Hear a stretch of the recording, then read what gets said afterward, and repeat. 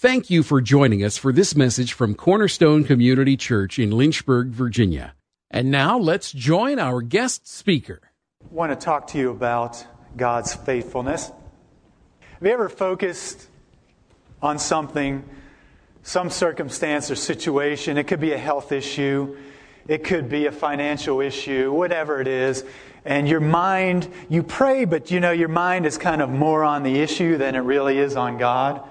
And you're anxious and you're stressed and your stomach gets in knots and you're fearful and it may last days, it may last weeks, it may last months, and sometimes it even goes for years.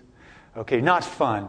And then finally God does deliver you or bring resolution to it, and you look back and you thought, what did I do? I mean, God, you are so faithful, you are so good. And I wasted all that negative energy and I was miserable for all that time period. But God was still faithful, wasn't He? And so it's a lesson learned.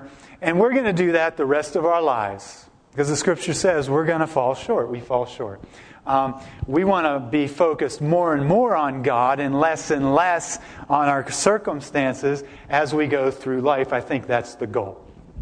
I remember one time, this was several years ago, I had a medical health issue, and I was in a lot of pain, just tremendous pain, and it was just a very difficult time. And I remember I was teaching at Heritage High School, and I left one day in tears. It was so hard, and I got up, I told the administrator I had to go, and I just left. I walked out, and I drove to the doctor, and I battled this health issue for years, and it was a lot of pain. And as my mind researched it, and in my mind it's like it's not going to be healed. I could not see a way out of it, and I prayed and I prayed and I prayed and I cried out to God. But I also focused on the circumstances and my pain, and is this ever going to be healed? And we're talking years, so you kind of go up and down like a yo-yo emotionally when you kind of set your sight on God, then you fall down and you set your sight on your circumstances. But finally, God brought me through it and brought a pretty big victory with that situation. I'm still trusting Him for a full healing. But, we do that. And the goal is to be focused more and more on Him. And so today I want to talk to you about God's faithfulness through the difficult situations of our life. And I want to use Jacob, the story of Jacob, as an illustration of God's faithfulness as we go through this message today. Let's take a look at God's faithfulness. Deuteronomy chapter 7, verse 9. Okay, this is Moses speaking. He says, "Know therefore that the Lord your God, He is God, the faithful God, who keeps His covenant and loving kindness to the thousandth generation with those who love Him and keep His commandments." All right, so we're reading that God is the faithful God. He's introducing Himself to this nation called Israel. And one of His big introduction points here is God saying, hey, I am the faithful God. If you want to know who I am, that's what I am. I'm faithful. So what does the word faithful mean? Well, the Hebrew word actually means to be trustworthy, to be reliable, to confirm. Okay? So it's comforting to know that God is faithful, but it's even more comforting to know specifically what is God faithful for or to, or how is God faithful in our lives. And let's go back and look at this scripture again. It says, He is God, the faithful God. Okay, how is He faithful? In what way? Who keeps His covenant and His loving kindness to those who love Him. Okay, so in other words, God is faithful to keep His promises. That makes sense, right? So we need to know, what are the promises of God? Well, in this situation, God had made a covenant with Moses that He would bless them, He would keep them, He would make it rain, their crops would come forth, He would bless them, right? That was God's promise if they would obey Him. And God is faithful to complete, He is faithful to commit to the covenant promises He makes. Now the question is, well, what if I sin? does God withhold His faithfulness from me if I sin? And the answer is no. Remember in 2 Timothy, I think it is 2:13, Paul said to Timothy, if we are faithless, he remains faithful, for he cannot deny himself. That's good news. So if we are faithless, he remains faithful. He can't change. He's perfect. He's perfectly trustworthy. If he says it, it's going to happen, even if we fall away. That's comforting, isn't it? Okay. So God is faithful. And I want to illustrate His faithfulness now. We're gonna go through the story of Jacob and Joseph. Normally when people talk about and teach on Jacob and Joseph, who gets the focus? Joseph, it's all Joseph. And rightly so. The story of Joseph, other than Christ, is one of the most amazing stories in all of Scripture. It's just, everything's in it. So Jacob kind of gets left behind. So I want to focus on Jacob today. Joseph's still going to be there, but we're going to focus on Jacob. And I want to show you, really what I'm going to focus on with Jacob is, I'm going to illustrate his shortcomings. And then I'm going to show you how God's faithfulness just comes in at the end and just takes over the situation. You've heard the situation where sin abounds, grace abounds all the more. Well, where Jacob's shortcomings abounded, you're going to see how God's faithfulness comes in like a flood in the end. This is awesome. You're really going to like this. So let's start the story of Jacob. And I'm going to start it with Jacob and where he showed favoritism to Joseph. Okay, so let me just give you a little background information. You remember that Jacob went to Mesopotamia. That's where he was from originally. Remember, Esau was going to kill him, and so Rebekah sends him, hey, go to my brother Laban, okay, and live there and take a wife. So he goes there and he sees Rachel. He falls head over heels in love with Rachel. Let's read what the Scripture says here. Genesis 29:7. Genesis 29:20. So Jacob served 7 years for Rachel, and they seemed to him but a few days because of his love for her.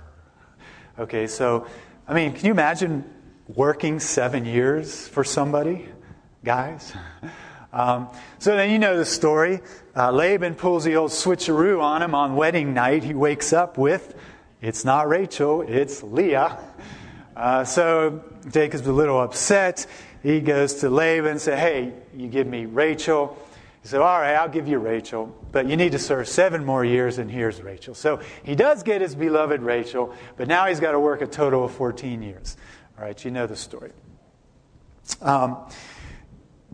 Eventually, Jacob is away from Canaan. Okay, God wants Jacob in Canaan. So God tells Jacob in a dream, once he's in Paddan Aram, actually. And God says, hey, Jacob, I want you to go back to Canaan. Okay? And you remember Jacob's he's kind of apprehensive. He's like, well, okay, God, I'll go back. I will make you my God if you can bring me safely back to Canaan. Okay, remember Jacob made that vow? If you bless me, God, and keep me safe, I'll go back. So Jacob makes the journey back. Laban comes after him, and God preserves him from Laban, right? And then Esau comes at him with 400 men. God preserves him from Esau. And Jacob arrives safely back in Canaan, right? And you remember once he gets back there, he sets up an altar. And the altar says, he names the altar El Elohe Israel, which means the God of Israel. In other words, hey, he's no longer Abraham's God. He's no longer Isaac's God. He's my God too. So Jacob fulfilled his vow. Jacob has this could be Jacob's conversion moment. He's making a formal declaration. I, Jacob, am choosing to serve the God of Abraham and the God of Isaac. He is now the God of Israel. All right, so great moment of faith, great moment of victory for Jacob. Sounds good. He's walking by faith. Okay. All right, but there's a problem. You remember Jacob had married Leah and Rachel, and you remember that Leah gave birth to a whole bunch of sons. Well, Rachel was barren, so she couldn't have sons at first. So as they each give their maids. Bilhah conceives, and then Zilpah conceives, and all these kids are born. And finally, God opens Rachel's womb, and she has Joseph. Okay, and then once she gets back to Canaan, she has Benjamin. Okay, so the two special sons. Okay, Rachel is Jacob's favorite wife. So Joseph is born from the favorite wife, and Benjamin is born from the favorite wife. And you remember Rachel dies right after she has Benjamin in Canaan. So it's kind of a sad moment. All right, so that's a little background information. I want to move now to Jacob showing favoritism to Joseph. Okay, so that was a little background information. You guys remember the story of Joseph. Joseph is favored by his father. His father makes this very variegated or multicolored coat. Let's see what the scripture says here about that. Let's look at 37:3 through 4. It says, "Now Israel loved Joseph more than all his sons, because he was the son of his old age, and he made him a varicolored tunic." Okay, parenting 101. You don't love one son more than the other son. Okay, so Jacob is in the process of violating parenting rule 101. He makes this special tunic for Joseph, but not the other boys. And Joseph, of course, was born from Rachel, who was Jacob's favorite wife. Okay, not good to have a favorite wife, man. Wait, we're not even allowed to have two wives, are we? Okay. Okay, let's keep reading here. Verse 4. "His brothers saw that their father loved him more than all his brothers." Okay, and so they hated him. All right, so there's consequences to violating that parent tip. "And they could not speak to him on friendly terms." Okay, so not good. Jacob is showing his favoritism here towards Joseph. And then, Joseph has his dream, right? He dreamed that his sheaves stood up straight and everybody else's sheaves bowed down to his. And then he dreamt that the sun and the moon and the stars all bow down to him. Okay, so not only does he dream it, then he goes and tells them, "Hey guys, I know you hate me, but check out my dream." So Joseph's wisdom could be questioned here on his sharing of his dream to his brothers who already hated him. Well, that makes them hate him even more, so they want to kill him now. All right, so you guys know the story. So Joseph is sent by his father. The brothers are all out in the field, so Jacob says, "Hey, go check on your brothers." So Joseph goes out and says, "Hey guys, it's me, the fave." So they see him coming. They plot to kill him. They throw him in the pit, and they say, "Well, hey, let's not kill him. Let's sell him to these Ishmaelite traders that are coming along, and we'll just get rid of him that way." So they sell Joseph. He goes down to Egypt. So now the brothers have this problem. What are we going to tell Dad about his favorite son? Well, they come up with this devious plan where they take his pretty colored tunic and they kill an animal and they smear blood on it, and they say, "All right, let's take it to Dad and just say an animal has killed him." So they bring the coat to Dad. So how do you think Dad is going to react to this? Not very good, huh? Let's see what the scripture says. Let's look in 37, 33 through 35. They show Jacob the tunic. "Then he examined it and said, 'It is my son's tunic. A wild beast devoured him. Joseph has surely been torn to pieces.'" Okay, wait a minute. Was Joseph torn to pieces? This is a pretty confident statement from Jacob, right? Joseph is torn to pieces. That's it. Okay, let's keep reading. So Jacob tore his clothes and put sackcloth on his loins and mourned for his sons many days. Then all his sons and all his daughters arose to comfort him, but he refused to be comforted. And he said, "Surely I will go down to Sheol," Sheol means the grave, "in mourning for my son." So his father wept for him. Well, that's natural. I mean, wouldn't we do the same thing if that happened to us? I mean, wouldn't you be sad if you thought your son was dead?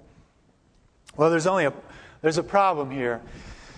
What Jacob does right here is going to set the tone for his life. It's going to set the quality of his life, his emotional stability for the next 22 years. Okay, so what he's about to do here is going to make him miserable for 22 years. Okay, what does he do? He sees a cloak, he sees a tunic, it's got blood on it. He hears a negative report, "Your son is dead." He chooses to believe the negative report. He sees the tunic with blood. What's he doing? Is he walking by faith or is he walking by sight? I mean, can you see a classic situation here of that definition of faith? It really is 22 years he's going to be miserable. And I'm going to show you, I'm going to walk you through 22 years of his life, and I'm going to walk you through his misery, because then finally, when you're down in the dumps with Jacob, and then God's faithfulness comes in, we're going to be encouraged. We're going to be built up. Okay. All right, so Jacob makes a decision. He refuses comfort. And he actually pronounces something over himself. He basically said, "I'm not going to be happy until I die. I'm going down to the grave. I'm going to despair until I die." That's what you guys remember the scripture, "As a man thinks in his heart, so is he." Jacob is now thinking in his heart, "I'm going to be miserable the rest of my life. My son is gone." Well, guess what he's going to be? Miserable. He's going to be miserable. All right, so let's fast forward to Joseph down in Egypt. Okay, so you guys know Joseph went to Egypt. He was sold to Potiphar. He's falsely accused by Potiphar's wife. He's thrown in prison. He interprets some dreams in prison. And eventually Pharaoh has a dream. Nobody can interpret Pharaoh's dreams.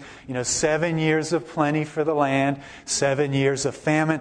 So the chief cupbearer says, "Hey, I remember this guy, Joseph. He could interpret dreams." So Pharaoh says, "Hey, bring him out."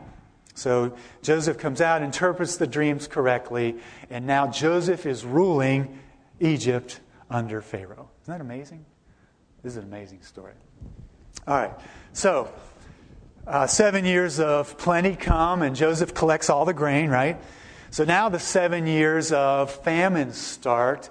And the famine affects not only Egypt, which is in the south, but goes all the way up north, way up into Canaan, where Jacob is. So they're getting hungry, and Jacob says to his sons one day, "Hey, we're going to die up here without this food. Go down to Egypt and get some food." So like, okay. And he's like, "Well, Benjamin is not going with you." You remember whose son was Benjamin? Rachel's. Okay, the other favorite son. All right, so let's see. What does Jacob say about this? Let's look in 42, 4.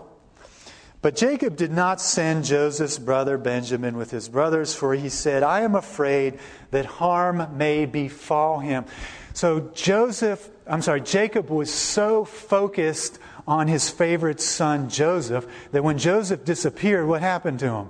He's devastated. So now, the other favorite little darling, Benjamin, he ain't going to let him go. But the problem is, Jacob still hasn't learned his lesson. He's transferring his focus from Joseph, and he's now transferring it on to Benjamin, okay?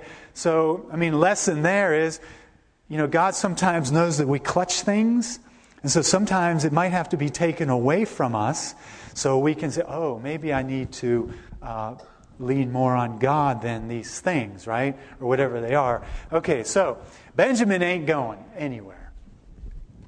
So the brothers go down to Egypt land. Joseph's down there. Joseph recognizes them immediately. They don't recognize Joseph. It's been a while. And of course, Joseph is shaven and dressed like the Egyptians. So Joseph is amazed. And he starts talking with the brothers. And the brothers say, well, you know, there's 12 of us. There were 12 of us. One died. And the youngest one is with his father up in Canaan. And we came down to get some food. And Joseph's like, okay. So fill their sacks up with food. And then he accuses them of being spies. Okay, Joseph is now testing them. And he's saying, you know what, you're spies. And they say, no, we're not. He said, yes, you are. The only way you're going to validate your story to me is go back to Canaan and bring down Benjamin, and I'll see if your story's true. We'll see about this. And by then, the brothers are like, oh no, this isn't good. All right, and Joseph's like, and to make sure you come back here, I'm taking Simeon hostage. Give me this guy. You guys go, take your food, bring back this young guy. Don't come back to me unless he's with you. Okay, so Joseph is testing the brothers to see how they're going to be able to handle these favorite sons. So Joseph, you can imagine the brothers, they're in rough shape. I mean, what are they thinking as they travel hundreds of miles back? They're going to face their father, and they're going to have to say, hey, we need your other favorite son to go down to Egypt land. Okay, let's see what Jacob's reaction is here in verse 36. So they go up to Jacob, and they present the demands of Joseph. And it says, their father Jacob said to them, you have bereaved me of my children. Joseph is no more wrong, and Simeon is no more wrong, and you would take Benjamin.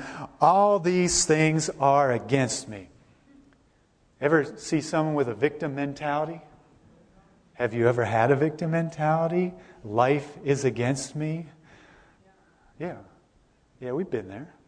Okay, do you see how Jacob's not getting any better. He's spiraling downhill. He's got this victim mentality. Everything's against him. He can't believe it. We're all going to die. Then Reuben spoke to his father, saying, you may put my 2 sons to death if I do not bring him back to you. Put him in my care, and I will return him to you. Okay, so Reuben's stepping up to the plate. He's going to try to bring some comfort here. But Jacob said, my son shall not go down with you, for his brother is dead wrong, and he alone is left. If harm should befall him on the journey you are taking, then you will bring my gray hair down to Sheol in sorrow. So Jacob keeps reiterating this negativity. I'm going to die. I'm going to die in misery. This is terrible. I can't believe this. Oh, when it rains, it pours. Poor Jacob. Okay, so they don't go down. Well, hunger has a way of changing your mind. The famine kept getting worse and worse, and Jacob's like, all right, we're going to die anyway. So he says, all right, take Benjamin down with you and go down. And Judah actually came to the plate.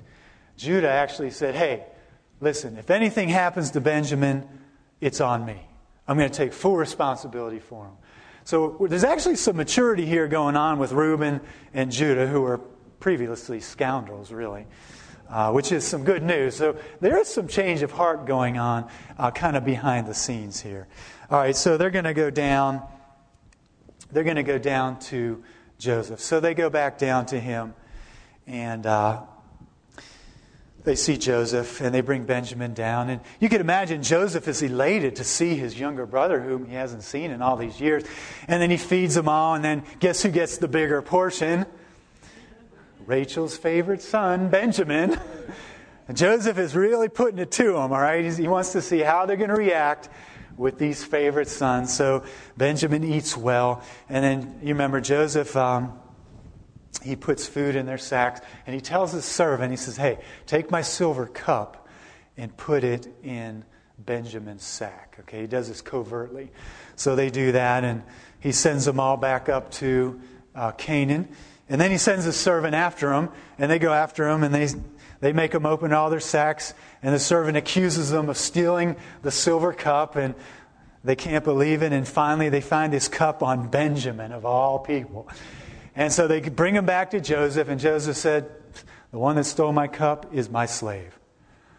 Oh, the brothers are thinking, this can't be happening. I mean, this is like a nightmare. So Jacob said, he's my slave. Here, take the food. It's amazing. In the script, in the text, Joseph says, go in peace. It's like, are you kidding me? Like these brothers are going to go back to Egypt knowing that without Benjamin, their dad's going to die. So that's exactly what he said, though. So Judah's coming through, though. Judah's going to step up to the plate. Check out what Judah says here. Let's see, we're in 44:27. Let's take a look at that here. Okay, Judah is going to intervene for Benjamin. So this is pretty cool. I mean, Judah, hey, let's kill Joseph. Now Judah's having a change of heart. Let's see what he says. Your servant, my father, said to us, you know that my wife bore me 2 sons, and the one went from me. And I have said, surely he is torn in pieces, and I have not seen him since. If you take this one also from me, and harm befalls him, you will bring my gray hair down to Sheol in sorrow. I mean, Judah's relating what Jacob has said. He's relating that to Joseph. Now, therefore, when I come to your servant, my father, and the lad is not with us, Joseph, since his life is bound up with the lad's life, when he sees the lad is not with us, he will die. Thus your servants will bring the gray hair of your servant, our father, down to Sheol in sorrow. All right, go Judah. Now, I don't know how much guilt Judah is acting out of, but, Judah's stepping up to the plate now. And he's interceding for Benjamin, the other favorite son. So that's a good thing. So Joseph hears what Judah says. Joseph can't take it. He loses it. He runs out of there. He goes, he locks himself in his chamber. He sobs so loudly and violently, it says all of Pharaoh's palace hears him. I mean, he just loses it. Finally, he gets himself together. He comes back. He sends everybody else out of the room. And he says to his brothers, I am Joseph. Can you imagine that? Just incredible. So they have this reunion. I mean, they're stunned at first. It's like, yeah, right, you're Joseph. Then, he, of course, he reveals himself to them. And you can imagine the reunion that they have with him. And finally, Joseph makes his famous line, what you meant for evil, God worked for good. And God has sent me down here to preserve life. I mean, just awesome, awesome.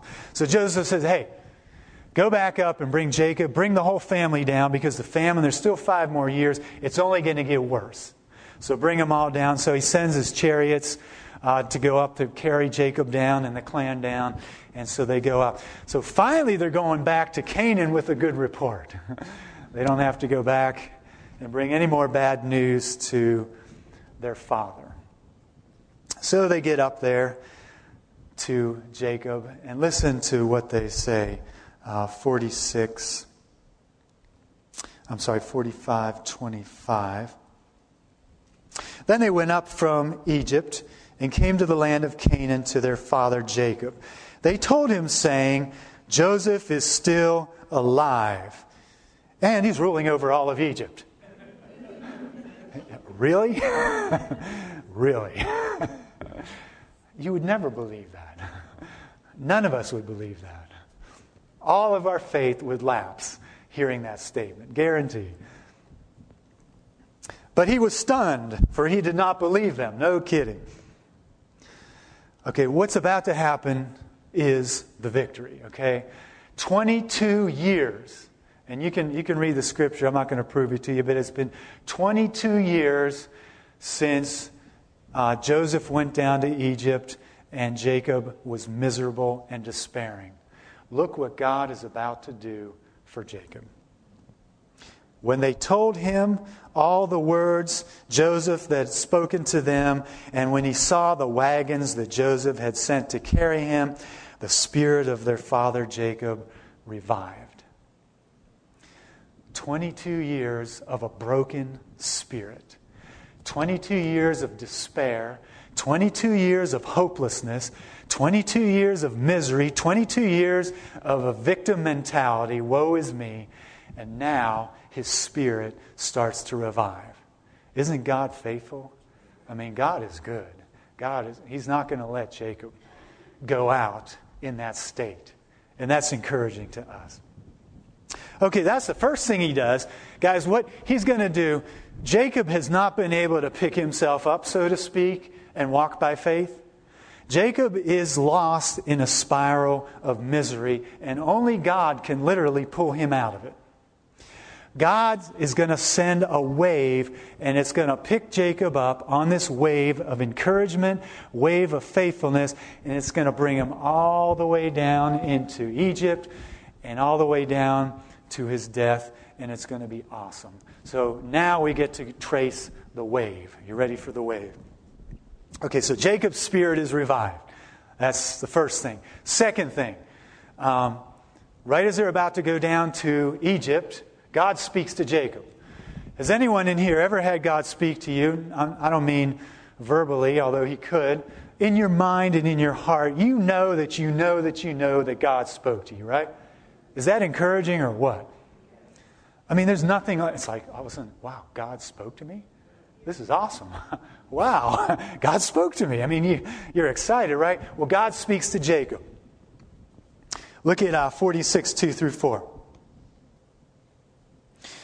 God spoke to Israel in visions of the night, and he said, Jacob, Jacob. And he said, here I am. He said, I am the God of your father. Do not be afraid to go down to Egypt, for I will make you a great nation there. What's he doing? Hey, Jacob, I made a covenant with Abraham. I made it with Isaac, and I made it with you, and you believed me. Well, guess what? All your misery, I'm going to be faithful to complete it. And in my faithfulness, I need to spare all of Israel's lives because you need to be as numerous as the sand of the sea. So I'm going to make sure you get safely down to Egypt. Jacob, I'm going to take care of you. That's what he's saying to Jacob. I will go down with you to Egypt, and I will also surely bring you up again, and Joseph will close your eyes. What do you mean Joseph will close your eyes? If you could pick your death, the way you're going to die, my guess is most of us would want to be with our loved ones, right? You don't want to be in a hospital. You don't want to be in a nursing home. You don't want to have some terrible disease, right, that's just ravaging your body. I mean, that just sounds terrible, doesn't it? You want to go naturally, in peace, in the comfort of your family. Well, when God said, and Joseph will close your eyes, that's exactly what he meant. Hey, you're going to be with your family members. It's going to be peaceful, comforting, and you're going to go out fully restored, full of my faithfulness, and that's how you're going out. I mean, that's awesome. That's awesome. I mean, that God would say that over us. May it be so. Okay, so he goes down and he sees Joseph. Can you imagine the reunion? And you can read about it. I mean, they fall on each other's necks as was their custom. They're bawling their eyes out. That's all they can do. At God's goodness. God is so good. God is so faithful. And so now, do you see how God is just restoring and healing Jacob's mind? It's been so tormented for all these years. Wow. But what's neat, not only is God reviving Jacob's spirit, but God is going to restore Jacob's ministry. Well, what do we call Abraham, Isaac, and Jacob? They're the fathers of the faith, right? We call them patriarchs. Well, allow me to define the office of a patriarch, right? Abraham, a patriarch is someone who basically believes God and ministers to a large group of people the promises of God. So Jacob now is going to be restored to the office of patriarch. All right, so he's with Joseph, and Joseph's like, hey, Dad, check out my boss. It's Pharaoh. He runs the world. So, okay, that's pretty cool. Let's see what happens when Jacob, the patriarch, meets Pharaoh, the ruler of the known world. Okay, we're in 47:7 now. Then Joseph brought his father Jacob and presented him to Pharaoh, and Jacob blessed Pharaoh. Pharaoh said to Jacob, how many years have you lived? So Jacob said to Pharaoh, the years of my sojourning are 130. Few and unpleasant have been the years of my life. Just a twinge of bitterness coming through there, but nor have they attained the years that my fathers lived during the days of their sojourning. And Jacob blessed Pharaoh and went out from his presence. Jacob blessed who? The despised, smelly Hebrew, because the scripture said that the Egyptians abhor the Hebrews. All right, the most powerful man who abhors the lowliest Jew gets blessed by this. You remember the scripture says that the lesser is blessed by the greater. Well, who's the greater in this situation? Jacob. Jacob is greater than Pharaoh. God has given him the spiritual authority in the situation to stretch out his hand and say, Pharaoh, God has spoken to me. God has made a covenant with me. My clan is going to be more numerous than all the grains of sand on the earth. Through my clan is coming a Messiah. Through my clan is coming the salvation of the entire earth. Pharaoh, I will lay my hands on you and bless you. Oh, thank you. I see how it is. Do you see how God has restored the office of patriarch in Jacob? That's intense, isn't it? I mean, Jacob is now fully functioning. He's no longer wallowing in the mire of unbelief.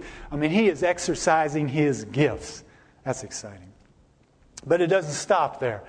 All of a sudden, Jacob is blown away because he gets to see his grandchildren. He gets to see Joseph's sons, Ephraim and Manasseh. And he has a moment where he blesses them. Let's take a look at that. 48:15. So, he is patriarch all over the place now. He is just functioning just like God designed him.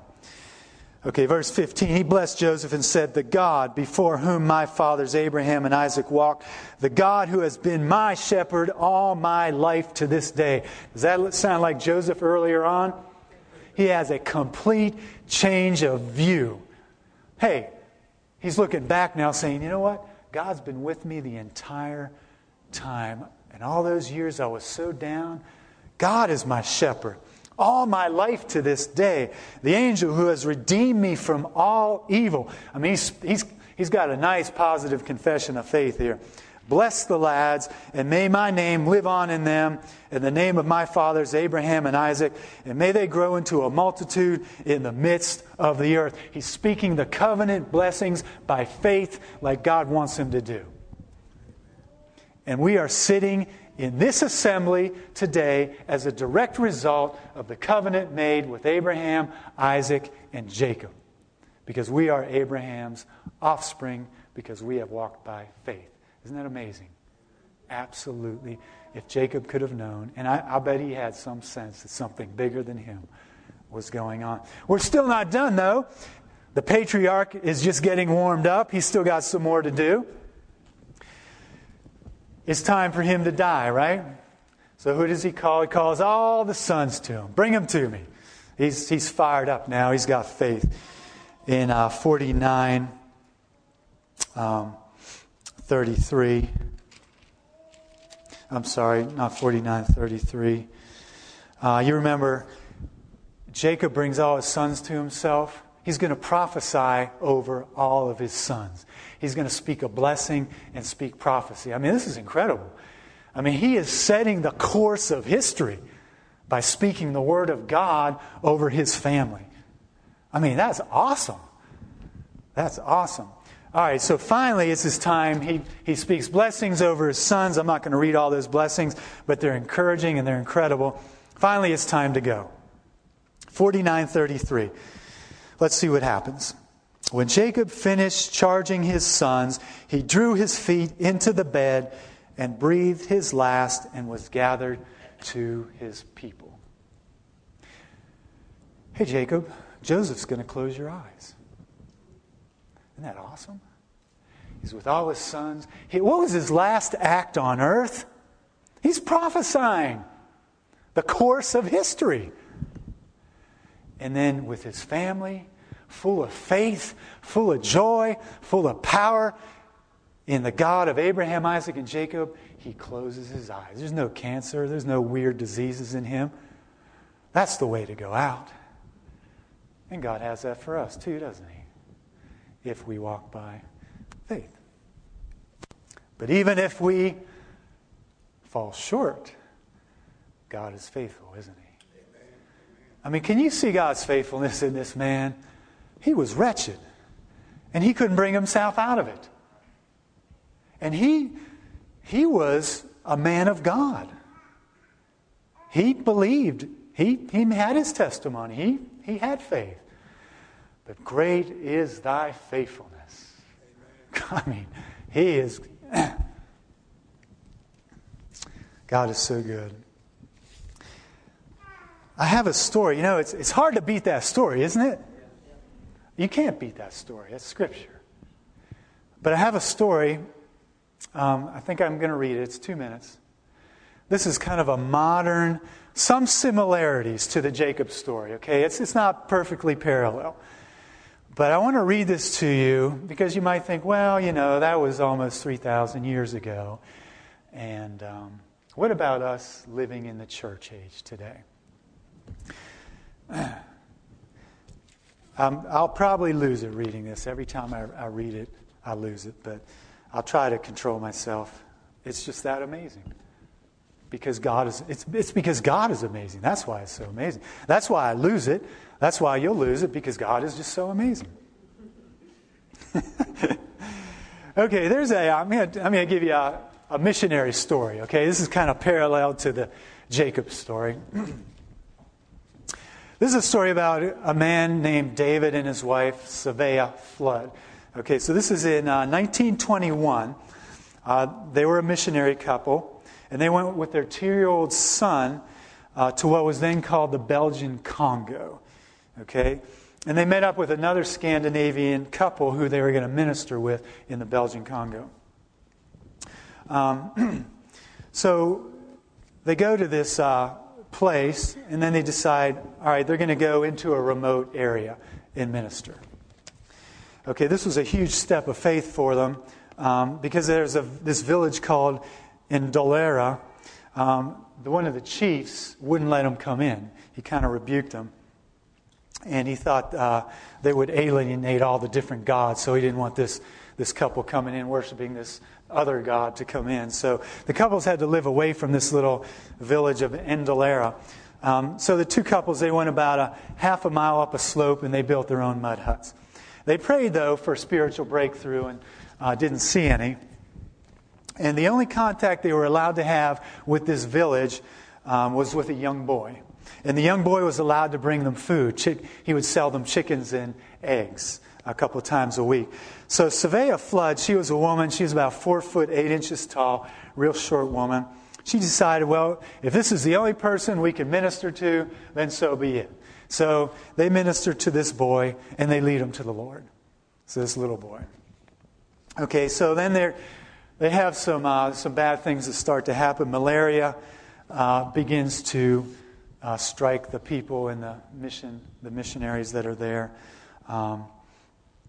And the time the Ericksons, that's the other missionary couple they were with, they have enough suffering, so they decide they return to the central mission statement. Remember, they were living out in a mud hut. So David and Savea Flood, they remained near this village of Ndolera, and they're going at it alone.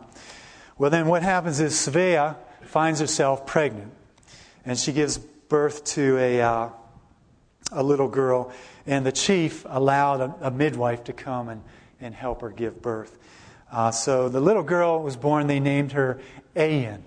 Okay, A-I-N, Ayin. But through the delivery, which exhausted this woman, she ends up dying because it was just too much for her. And then her husband, he just lost it in a negative way. He just kind of snapped. And it was just too much for him, the malaria, the rejection, his wife, everything. So he digs a grave, he buries his wife. He took his children back down the mountain to the mission station. He gives his newborn daughter to this other mission couple. Here, take her. And he says, I'm going back to Sweden. I've lost my wife. And obviously I can't take care of this baby. God's ruined my life. So he goes back. He's given up on God. He's just, God's done this to me. And this is just too much for me. So with that, he goes back. He's rejecting not only on his calling, but he's rejecting God himself. So within 8 months, the Ericksons were also stricken with disease, and they die. Remember, the Ericksons are watching this little girl, Ayin. So everyone's dying here. The baby was turned over to some other missionaries that were there, who changed her name from Ayin to Aggie. Okay, these were American missionaries now. And so they eventually brought her back to the United States at the age of 3 years old. So they loved this little girl, and they were afraid to go back to Africa because possibly the legal obstacles and being separated from little Aggie. So they just stay stateside. And so Aggie grows up in South Dakota. As a young woman, she attended North Central Bible College in Minneapolis, and she met and married a young man named Dewey Hurst. Okay, so the girl that was born in Belgian Congo is now getting married to this guy named Dewey Hurst. Years pass, and the Hursts have a fruitful ministry. Aggie gives birth to her first daughter and then a son, and in time her husband becomes president of a Christian college in Seattle. And Aggie was intrigued to find so much of a Scandinavian heritage in the Seattle area. It's pretty interesting. So one day she sees this Swedish magazine. It appears in her mailbox. She has no idea who sent it, and she couldn't read the words because it wasn't in her tongue. Apparently she didn't know the language. But as she turned the pages, all of a sudden she sees a photo that stops her cold. And it's in a primitive setting. There's a grave with a white cross. And on the cross were the words, Sevilla flood. Okay? I mean, her mother. So Aggie, she jumps in the car and she goes straight for a college faculty member who could translate this magazine to see. She says, what does it say? What does it say? So he summarizes the story. He says it's about missionaries who had come to Indalera long ago. There's a birth of a white baby, the death of the young mother, the one little African boy who had been led to Christ, and how after the whites had all left, the boy had grown up and finally persuaded the chief to let him build a school in the village. Okay, that's pretty cool. The article said that gradually he won all the students to Christ, even the chief had become a Christian. And today there were 600 Christian believers in that one village. It's like, that's awesome. All because of David and Sevilla flood. Okay, so the story goes on. The Hursts, they have their 25th wedding anniversary. And the college presented them with a gift vacation to Sweden. Okay? And so it was there Aggie sought to find her real dad. So she's searching for him. As an old man now, David Flood remarried, and he had 4 more children, and he was an alcoholic. So all these years, because he had rejected God, he was bitter towards God, he harbored this bitterness just like Jacob. All these years go by, and he becomes an alcoholic. Just couldn't take God. He suffered a stroke. Still bitter, he had one rule in his family: you will not say the name of God in this family. Can you imagine that? Because God took everything from me, is what he said. She finally finds him. And after an emotional reunion with her half-brothers and half-sister, Aggie brings up the subject of seeing her father, about God, and the others say, hey, don't say that. You can't talk to him. He's very ill now. And whenever he hears the name of God, he flies into a rage. Please don't talk about God to him. Okay, but so Aggie was not deterred. She walks into the dirty apartment, liquor bottles everywhere. She approaches a 77-year-old man lying on the bed. She says, Papa. And he turned to her and began to cry. Aina, he said, I never meant to give you away. It's all right, Papa, she said, taking him gently in her arms. God took care of me. The man instantly stiffened. The tears stopped. God forgot all of us. All our lives have been like this because of him. He turned his face to the wall. Aggie stroked his face and continued, undaunted. Papa, I've got a little story I want to tell you. And it's a true one. You did not go to Africa in vain. Mama did not die in vain. The little boy you won to the Lord grew up to win the whole village to Jesus Christ. The one seed you planted just kept growing and growing. Today, Papa, there's 600 people serving the Lord because you were faithful to the God of call in your life. Papa, Jesus loves you so much. He's never hated you. The old man turned back to look at his daughter's eyes, and his body relaxed. God is so good. And he began to talk, and by the end of the afternoon, he had come back to the God he had resented for so many decades. Over the next few days, father and daughter, you can imagine their reunion, just like Jacob and Joseph. God is so good. It's incredible. So they had a reunion for a number of weeks, and then she returned back to her husband in America. And within those few weeks, he died. Exactly like Jacob. God is so good. It doesn't stop here, though. It's incredible. A few years later, the Hursts were attending a high-level evangelism conference in London, England, when a report was given from the nation of Zaire. Zaire was the former Belgian Congo. Okay, so now they're at this high-level conference. The superintendent of the National Church of Zaire, representing some 110,000 baptized believers, spoke up. And Aggie could not help going to him afterwards. And she asked him, have you ever heard of David and Savea Flood? And he said, yes. He said, yes, madam. Savea Flood led me to Jesus Christ. That was the little boy. I was the boy who brought food to your parents before you were born. In fact, to this day, your mother's grace and her memory are honored by all of us.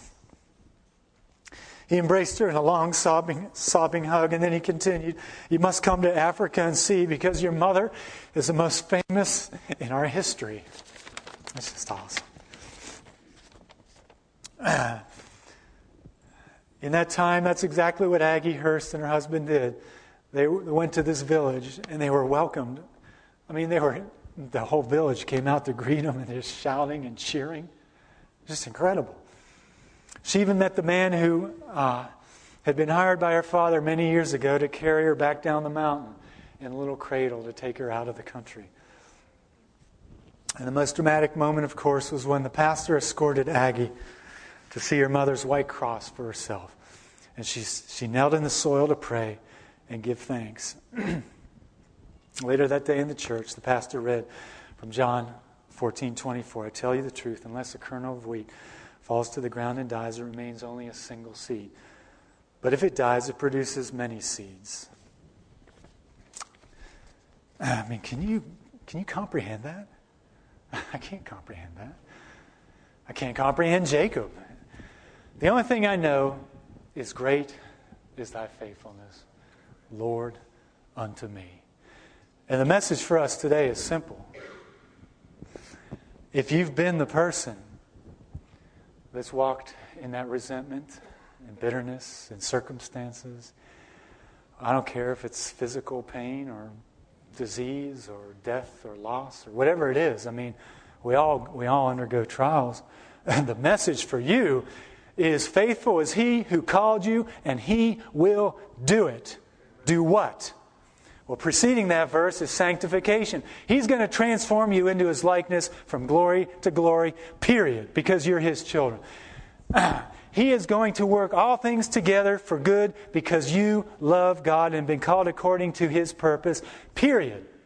Period. Regardless of where you are, regardless of how faithless you are right now in your seat, God is going to do that. Because faithful is He who called you, and He will do it. He who began a good work in you will be faithful to complete it until the day of Jesus Christ. That's the message that God wants you to hear today. Doesn't matter where you've been.